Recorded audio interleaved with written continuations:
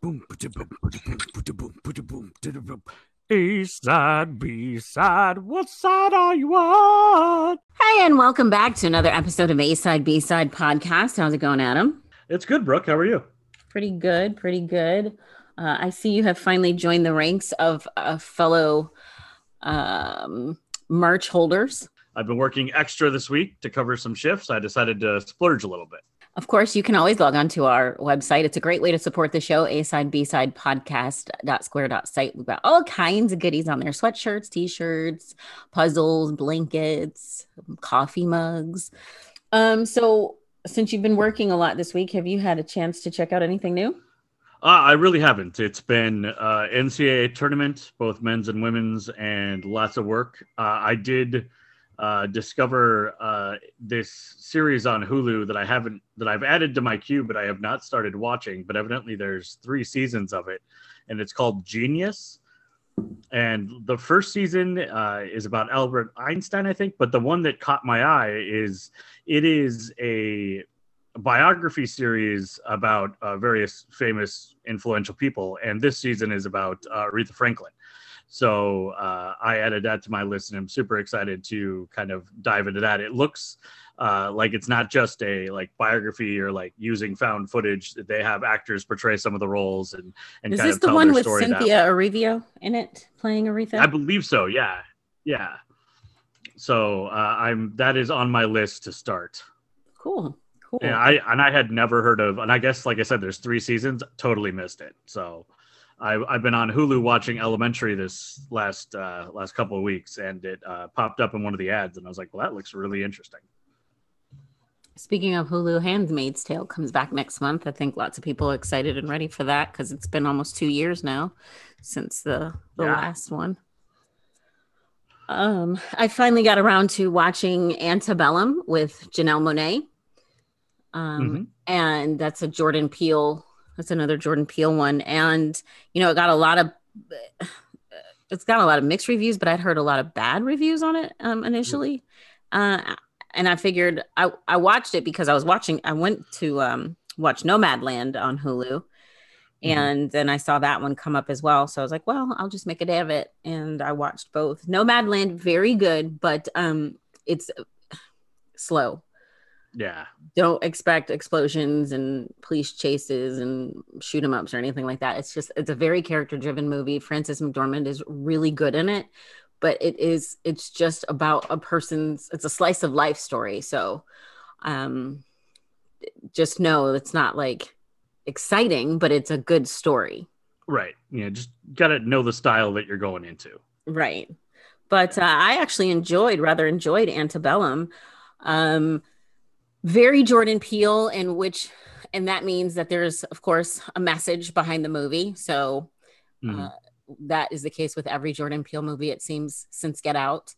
And but I enjoy it. I mean, I enjoyed it. I didn't hate it.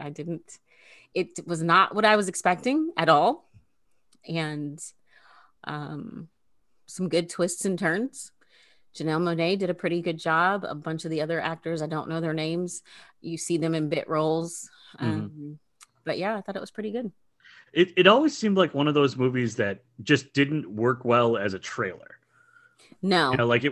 There was too much to really put into 60 seconds for people to really get. It's when it's a superhero movie, it's like, hey, look, good guy. Hey, look, bad guy. They fight. I mean, you can get that across pretty quick, but sometimes movies are just too involved to really work as a trailer, and sometimes I think that works against them. And then studios will try to make the trailer seem like it's something it's not, to be more exciting.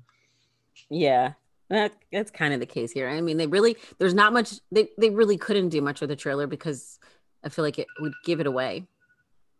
Yeah, there was so much going on. I did hear about Minnesota's new law. You guys are real cutting edge, aren't ya? The new law where if someone is drinking or they take drugs, it can't be considered rape. Yeah, that was not a great moment for our state. And hopefully that's something that the legislature can adjust the law so it is not interpreted that way. Because it sounds like it was a very poorly written law. I hope that's all it is, because that sucks. That Yeah. someone who has been drinking, even if it's, I don't care how much they've had to drink. I don't care if they're blackout drunk or had a sip, but because they took a drink, if they have non-consensual relations, it's not really considered non-consensual because they had a drink. Yeah, it's completely absurd, and I don't understand how that could even a law could even make that a potential thing that you think is an outcome. I don't know how we got here. Go Minnesota. Way to be progressive. Speaking of Handmaid's Tale. Yeah, it's just for a state that is, we have a very strong divide politically, where you've got some people on the very edges of both sides. So I just don't, it's weird because it's not like this was a law that anyone had heard about, that this had been discussed before. So it kind of felt like it blindsided everybody. So I'm still trying to figure out how we got to this point and how this has not been a story before it gets to the Supreme Court. Phew. But bringing it back to the good news, second episode of Falcon and the Winter Soldier was really good. And got a lot more going into a little bit more of the history and some of the backstory and some of the,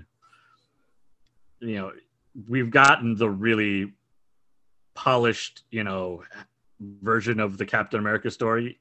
And there's a lot more gray area that luckily the comics have delved into over the last, 15, 20 years after really not doing a whole lot with it for, 50, 60. So it's encouraging to see the series taking some of those newer stories and weaving them into the, mythos of Captain America.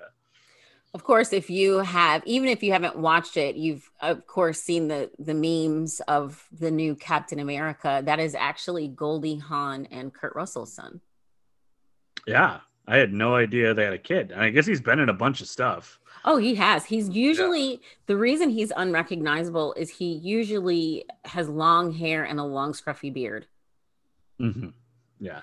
But he definitely looks like his dad when he a couple times in this episode. You're like, oh, there's Kurt Russell. Oh yeah, absolutely.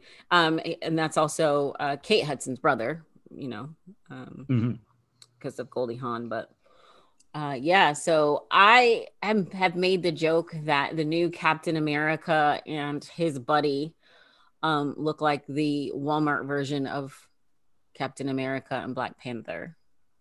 Yeah.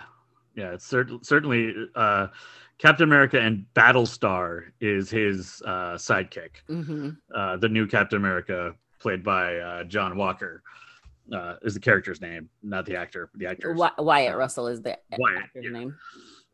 Yeah, so they come straight out of the comics, but they sure look like, when you were going to go get the Legos, but they were out of Legos, so you got that thing that looked kind of like Legos, but wasn't as good, but still had like the blocks with the points on them. You ordered them from Wish. Yeah. It's like almost like I have one of my favorite stocking caps that I've ever gotten. I bought at a street market in New York City, and it is a knockoff, stocking cap, and it's got Harry Potter, but it's spelled Herry, and instead of Harry, it's just clearly a knockoff, so they wouldn't have to. This is kind of how I feel about the new Captain America and Battlestar. They're like just quite there, but not really all the way there. It's like it's not a Rolex, it's a Rolex or something. So it's pretty close, but you can tell it's not really the genuine article. Yeah. And I mean, I don't want to do any spoilers or anything, but I don't remember Captain America using a gun a whole lot, and that's already something that the new guy has done. So that to me was a pretty obvious change. It'll be interesting. I do love, which I kind of was expecting with this anyway, the whole buddy cop. There is definitely a very buddy cop movie feel to this, but it's different because they're superheroes. But there was like I don't want to give any spoilers, but there was a really funny scene with where there's this forced interaction between Falcon and Winter Soldier, and it's really pretty funny. Those two actually have a very good chemistry together on screen. Yeah, I think that's why it works, because it would be so easy if the actors didn't have chemistry and or the characters didn't have chemistry, for people to just kind of get annoyed. Mm-hmm. Like buddy cops movies only work when you like both characters and actors and you want to see it work. Otherwise, it's just like one of my favorite movies to love hate is Tango and Cash. And you've got Sylvester Stallone and is it Kurt Russell? It is Kurt Russell, speaking of. Kurt Russell. And they do not have much chemistry at all. And it really drags down the movie. And you feel like it could be good. And I wanted it to be good. And I've watched it so many times and I still kind of love it. But it's just, it really feels like the two actors are not having any fun. And they do not like what they were both like, I need the paycheck. Which, hey, nothing against that. I do a lot of things because I need a paycheck. Yeah. Real quick, before we get into the episode, a couple of trailers dropped today because, of course, Regal theaters are opening up again next month. Or tomorrow. Well, not tomorrow, but next month starts tomorrow. But yeah, Regal theaters are opening, and I think movie studios are excited. Of course, Godzilla vs. Kong is now out and on HBO Max. So if you have HBO Max, you don't have to pay extra. It'll be on there for 30 days. But some interesting trailers dropped. So I already mentioned Handmaid's Tale. Season 4 is coming out next month. But Spiral, which is like a Saw sequel spinoff, and it's got Chris Rock and Sam L. Jackson. Ooh. Which is really like, imagine the two of them in a movie, and to top it off, they're in a Saw movie. I mean, it's pretty cool. There's only certain horror that I can do, and that is one. Like, I like psychological thrillers, and that to me is more psychological thriller than horror. Mm-hmm. And then Jason Statham, who was not voted sexiest bald man in the world, nor was The Rock, nor was Boris Kojo. It was Prince William. I don't agree with that. Sorry. Wow. What? Yeah. I don't agree with that. I mean, that feels like the monarchy set that up to be like, hey, don't pay attention to Harry.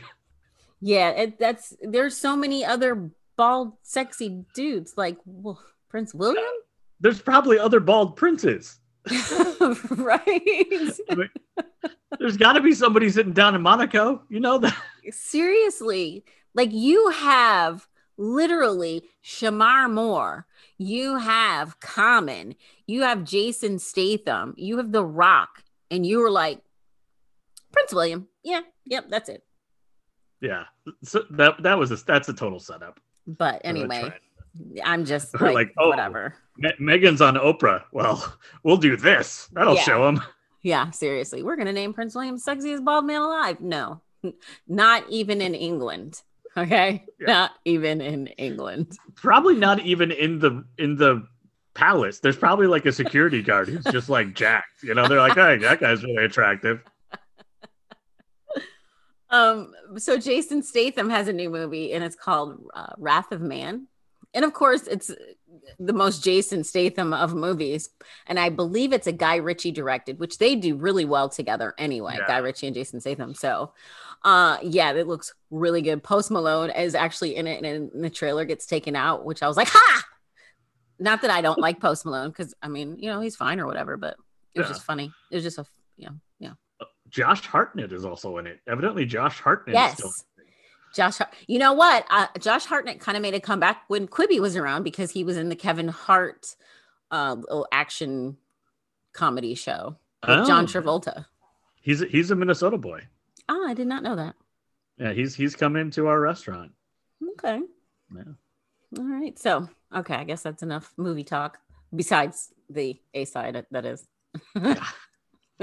which is all about movies today. All right, so episode 38 means you're up first. And that means I'm first up to bat, which is a theme that we will continue through the entire A side, as this is one of my favorite weeks of the year. And it didn't even happen last year, which means that this year I'm even more excited than normal.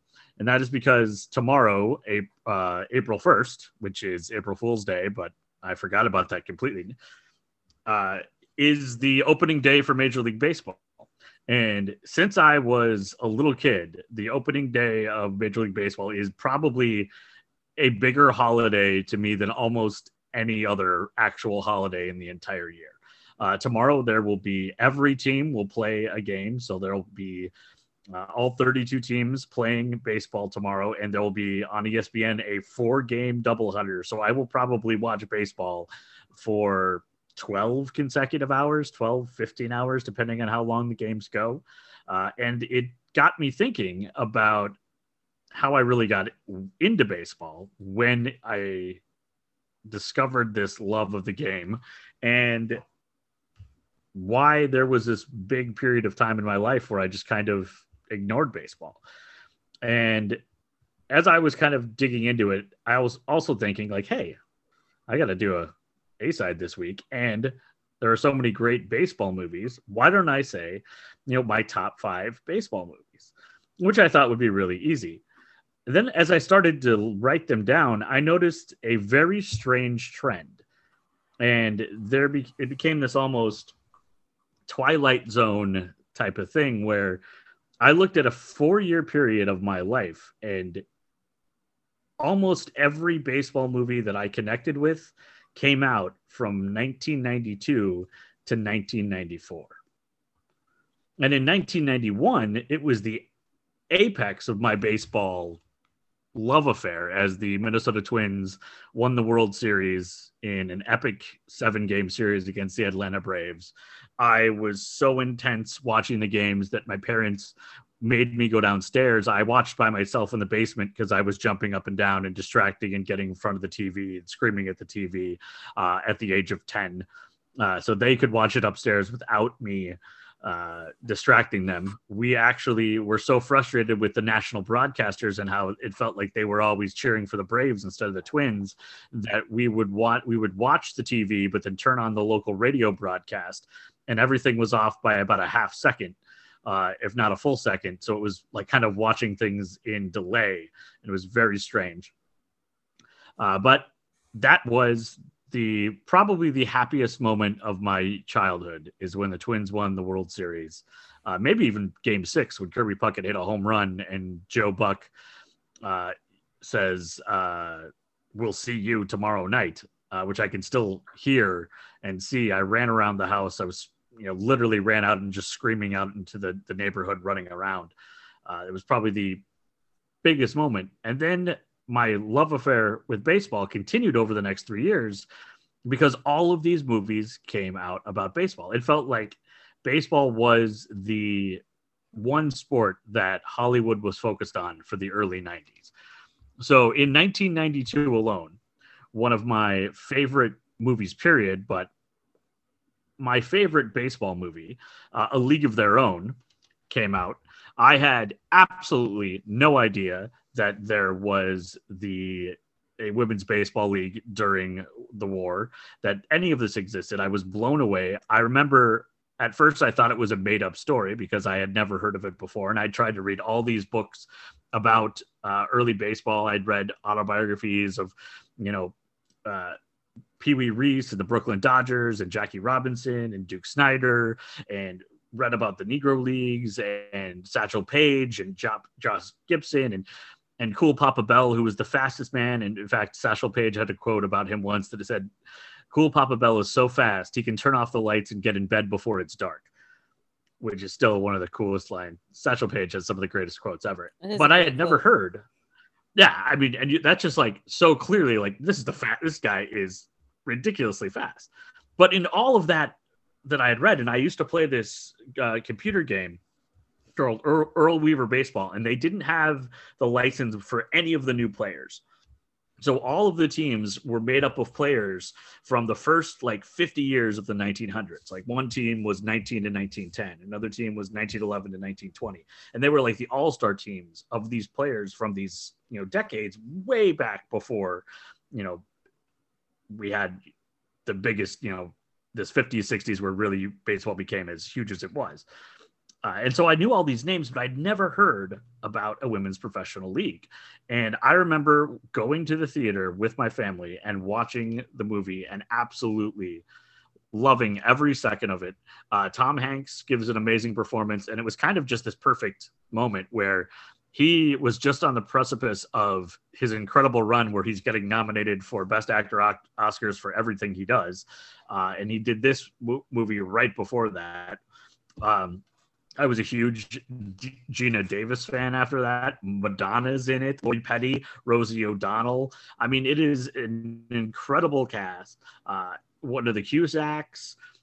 You've got even John Lovitz shows up, Gary Marshall, Bill Pullman. It is just a ridiculously awesome cast and a highly underrated movie. If you have not watched it in a long time, I highly recommend going back. So it's one of my favorite movies, period. And my number one baseball movie of all time is A League of Their Own, because it opened up my eyes and made me start looking for books and more information about this entire period of baseball that I didn't know about. Also that year, another movie that opened my eyes to a different type of baseball reality was a movie called Mr. Baseball, starring Tom Selleck. And Tom Selleck was always a favorite in my family because of Magnum P.I. I remember watching that when I was a little kid.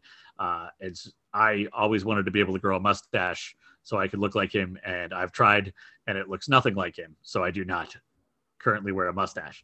But Mr. Baseball tells the story of a slugger for the New York Yankees, Jack Elliott, who is at the end of his career and is getting replaced by this new hot prospect and gets sold to a team in the Japanese Baseball League. And it goes on to tell a story of this, you know, American sort of fish out of water story, trying to bring his, you know, understanding of how baseball is played and reconcile that with how baseball and traditions and rules are different in the Japanese Baseball League, and culture clash. And there's also a little bit of a romance story in there, but it really opened up my eyes to a whole nother world of baseball beyond just the, you know, US version that I had seen before. Tom Selleck does an incredible job being both believable as a baseball player and also, you know, annoying enough and sort of gruff enough that you could see how he would rub people the wrong way, but has this sort of, over time, this complex character that evolves, and the relationship with his head coach, who is also the record holder for the home runs in one season that Jack is on the, you know, is about to break. Is really interesting. And Dennis Haysbert who would go on to be the president on 24. And also, I think he's in all the All-State commercials, is another player on his team, American player who is playing in Japan. It's a highly underrated movie. I think it gets forgotten in baseball because it doesn't have some of the big names. You know, the Major League Baseball is only mentioned sort of tangentially. But it is highly underrated, and I also came out in 1992. And as I'm going through, I'm like, okay, well, that's kind of neat. Two movies that I associated with baseball and we had on VHS and would watch on every road trip in the summer. Both came out in 92. That's kind of interesting. You know, not a big, huge trend there. And then I was like, okay, well, let's look at some other ones. So another movie that I watched all the time about baseball in the 90s was The Sandlot. It came out in 1993. It is often considered the most pure baseball movie about kids playing a pickup game in a yard and the love of baseball and youth and friendship. And everybody knows, you know, the scenes where the baseball goes over the fence and the dog gets it, or when they're trying to tell the kid who doesn't know about baseball about Babe Ruth and all the nicknames, and Squints, who, you know, then fakes drowning so Wendy Piffercorn, the lifeguard, can come save him. It is as much about childhood as it is about baseball, but baseball's always sort of the background that they put the context that gives us these stories of these kids.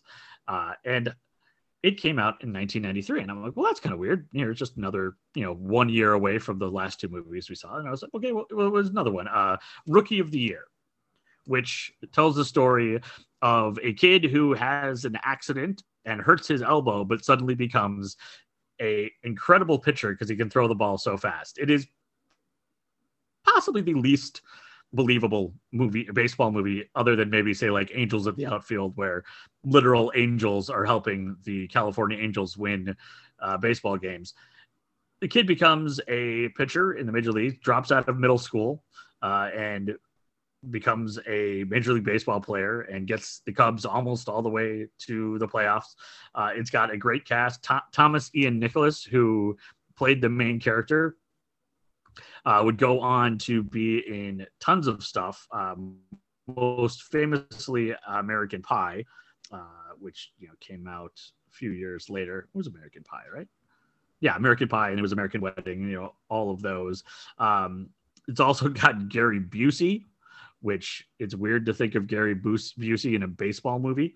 Daniel Stern is in it, and it's got this great story of a kid who kind of lives every kid's dream. I mean, I remember going out thinking like, man, if I could just get in an accident where my arm gets messed up to the point where there's a tendon that's so stretched that I can throw the baseball 102 miles an hour, that would be the greatest thing ever. The other thing that would be great for a middle school kid is actually owning the Minnesota Twins. And when I was in 7th grade, that was a thing that Hollywood decided was a movie that everyone should go and watch, called Little Big League. Of course, the kid inherits the team, becomes the manager, even though he is, a 12-year-old kid. Timothy Busfield is probably the biggest star in the whole movie. Dennis Farina, Jason Robards, but it was filmed in Minnesota.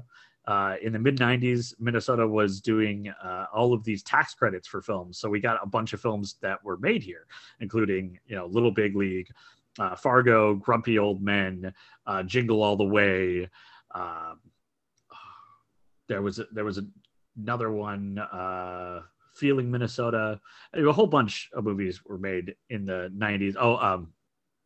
Drop Dead Gorgeous was in Minnesota, and also there was a unofficial sequel that I cannot remember the name of that was also filmed in Minnesota. But it was the mid-90s. Everybody was getting tax breaks to film here. And so they filmed this entire movie in the Metrodome. And I remember we tried to get in as extras, because there's a scene in the movie where, they're showing all the crowd.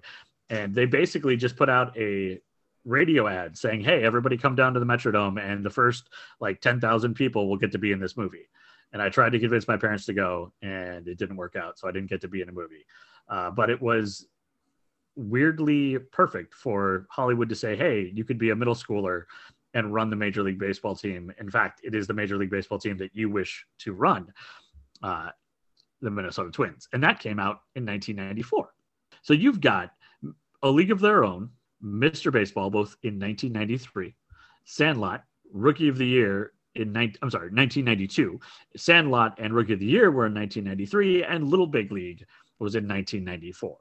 So 5 of the top 7 baseball movies of my life came out in a 3-year period. And this was like the height of baseball in pop culture. And I asked myself, what happened that suddenly baseball movies really don't get made like they were getting made in the early 90s?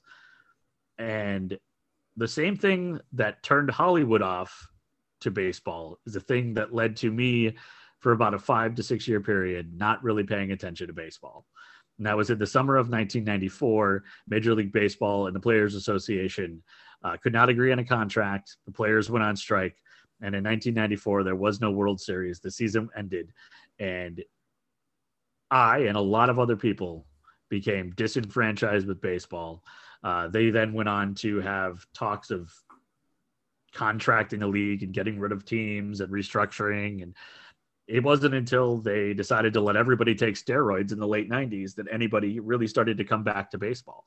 And in 1998, the Sammy Sosa, Mark McGwire home run chase brought people back to the game.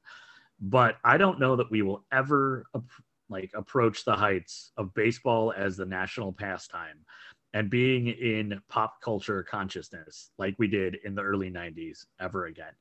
So if you are excited about tomorrow's opening day and you're excited about baseball and you want to watch some movies from the heyday of baseball in pop culture, in my opinion, watch any of these 5 movies that came out from 1992 to 1994, and you'll see what could have been the peak that we will never see again of baseball in America's pop culture consciousness. Awesome.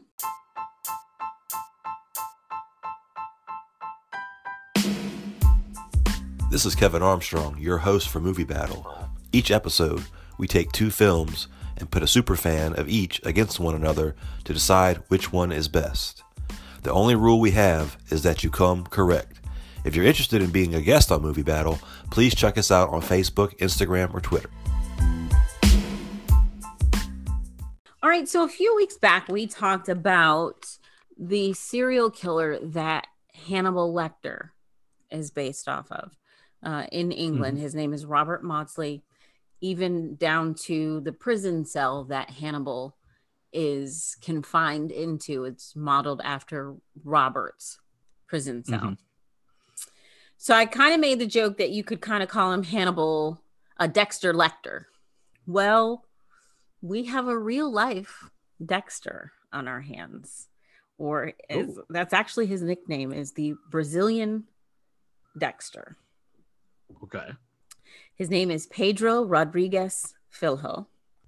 He was born July 17th of 1954. He's also known as Pedrino Matador, or Killer Petey. He was actually born on a farm in Santa Rita do Supacar, the south of Minas Gerais, with a bruised skull. And the reason for that is because his father was such a great man. Not really. His father was so abusive, he actually kicked Pedro's mother during a fight in the midst of her pregnancy. Oh. The abuse from his father continued throughout his childhood. Pedro reportedly began having feelings like these murderous feelings at a really early age. And I'm sure it's because of TBI, traumatic brain injury, which is one of the things we have talked about that leads to serial killers. He had no choice. He was born that way. I mean, I'm not excusing him, but he was literally born that way. Right.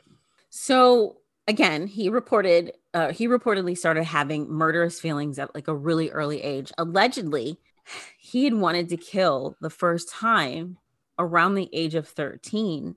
He was in a fight with an older cousin, and he pushed this cousin into a sugar cane press, almost killing him. When Pedro was 14, his father, who was a school guard at the local high school, was fired by the deputy or the vice mayor of Alfinas for stealing food from the school kitchen. Well, in retaliation for what Pedro believed to be a wrongful accusation, Pedro, at the age of 14, killed the deputy mayor in front of City Hall with a shotgun that had belonged to his grandfather. Then, in a warped sense of justice, Pedro found the man who was suspected of being the actual thief, who was a security guard, and killed him. Just for good measure. So, again, it's a warped sense of justice. He was avenging his father by killing the deputy mayor, and avenging his father again by killing the person who was actually responsible. So he took out the person responsible because they were responsible and because it wronged his father. He's covering all the bases. So Pedro then fled to Moga de Cruces. It's in Greater Sao Paulo, where he went on to become a bit of a vigilante. So he starts robbing drug dens, and he actually killed a drug dealer while he was in Sao Paulo. So you can kind of get why they're calling him the Brazilian Dexter, because he is so far kind of taking out bad people. I mean, yes, in the case of drug dealers and stuff like that, but in the case of the mayor, the vice mayor, I mean, he thought that that person had done wrong. So he has this Right. weird sense of vigilante justice. It's like the line from True Lies when somebody asks Arnold Schwarzenegger if he's ever killed anyone, and he says, "Yeah, but they were all bad." So while he's in Sao Paulo, Pedro meets Maria Aparecida Olympia, aka Botina, which is little boot or baby booty. And he completely falls in love with her. She reciprocates, the two fall in love, and they move in together. Pedro and Maria, they're living this happy lifestyle. And then, well, like any fairy tale, something bad happens. And unfortunately, Maria is murdered. She's murdered by gang members. We've already got a sense of Pedro's justice system. Mm-hmm. Probably some bad news for these individuals. I should add that Maria was also pregnant at the time of her death. Ooh. So in very John Wick fashion, yeah, Pedro sets out for vengeance. The only thing missing making this a John Wick story really is the dog. Yeah. So he starts off by torturing and killing several people, seeking out the responsible parties for Maria's death.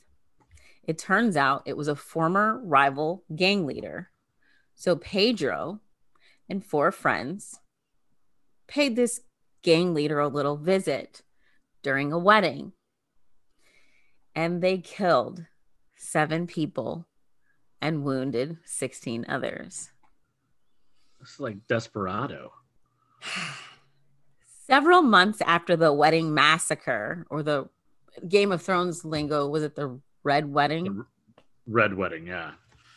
So Pedro discovered that his favorite cousin's boyfriend had gotten her pregnant, but refused to marry her. So Pedro, he went to talk to him, and fortunately for this guy, he convinced him, look, dude, you need to go ahead and marry my cousin. And the guy was like, okay, cool. No, not really. No, just kidding. Didn't work out that way? No. So I guess maybe that was the intention, but that's not how it ended. Pedro ended up shooting and killing him. At this time, Pedro's not even 18. So we have the security guard, the vice mayor. We also have the people from the wedding. So we've got the 7 people from the wedding. So that's 9 right there. We've also got a drug dealer. So we're up, and then the cousin's boyfriend. So we're up to what? 11 people at least? At least. Yeah. At least. Before he's 18. Before he's 18. Yeah. So next up, we've got yet another revenge killing. So you remember Pedro's dad, the one who kicked his mom while he was pregnant with him, right? Yeah. Causing this traumatic brain injury, and maybe the reason that Pedro is how he is. Mm-hmm. Well, during the time that Pedro was away, Pedro's father ended up killing Pedro's mother using a machete. So Pedro learned of his mother's death, and then he learned of his father's whereabouts. His father was in the city, in prison, in the city of Mogi. So Pedro goes to Mogi, to the jail, to visit his father, and he executes him. He stabs him 22 times. I guess 1 for every stab that his mother received, and then maybe an extra 1 for good measure, because Pedro's dad had stabbed his mom 21 times. According to a TV interview that Pedro had with journalist Marcelo Rezende, Pedro said on top of the 22 stab wounds, he then cut out his father's heart and chewed on a piece of it before spitting it out. Pedro's Hannibal Lecter part. Yeah. So Pedro's vigilante reign comes to an end on May 24th of 1973. Okay, not really. He was actually arrested, though. He was arrested on May 24th of 1973, and he was placed into the back of a police vehicle with 2 other criminals, one of which was a rapist. Now we're up to at least 12 because he's just killed his father. Mm-hmm. Well, when Pedro and the other criminals arrived at the police station and authorities opened the door, they found the rapist dead. Pedro, still handcuffed, took full responsibility for the death. I get it. He's a bad guy, but it's kind of hard because look at his victims. Yeah. I mean, they're all bad. They're all bad guys, even his dad. Like, I mean, I get it. It's your dad. You shouldn't kill your dad, but your dad killed your mom. And he kicked her in the stomach and caused you to have traumatic brain injury. This guy's like the angel of death, just walking around striking people down. So Pedro, during his incarceration, we're up to 13 now, right? Mm-hmm. Oh, it gets much higher than that. So Pedro, during his incarceration, killed 47 inmates. He was dubbed the criminal killer, taking out those he felt deserved retribution. Once he was ambushed by 5 prisoners. He killed 3 and wounded the other 2. One victim of his was a cellmate, a career criminal, and the reason he killed him, he snored too loudly. Oh, I knew that was coming. As somebody who's a bad snorer, I was like, oh, it's going to be snoring. It's going to be a death of me someday. It is a criminal offense. In an interview, he said he got a thrill and a joy out of killing other criminals. His favorite method to use was stabbing or hacking blades.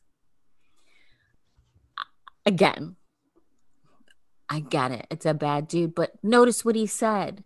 A joy and thrill out of killing other criminals. He's not going after innocent people. Yeah, no, he's just decreasing the surplus prison population. So Pedro was sentenced to 128 years, but a Brazilian law on the books prohibits anyone from spending more than 30 years behind bars. So he was actually set for release in 2003.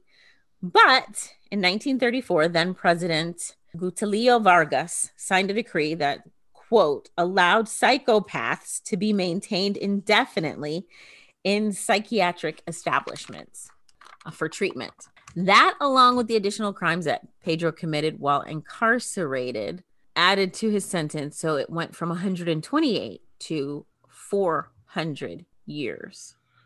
So just in case this guy's immortal, he's going to be in jail for a long time. Right. Yeah. Well, you would think, right? Yeah. So, and he wasn't released in 2003 like he thought he was going to be. Psychiatrists say Pedro could be described as a psychopath, a person with no remorse and no compassion for others.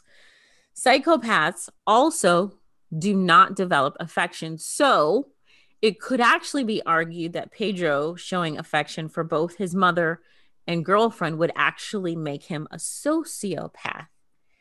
His affections were shown in the wanting of revenge for their deaths and moving in and falling in love with a girlfriend.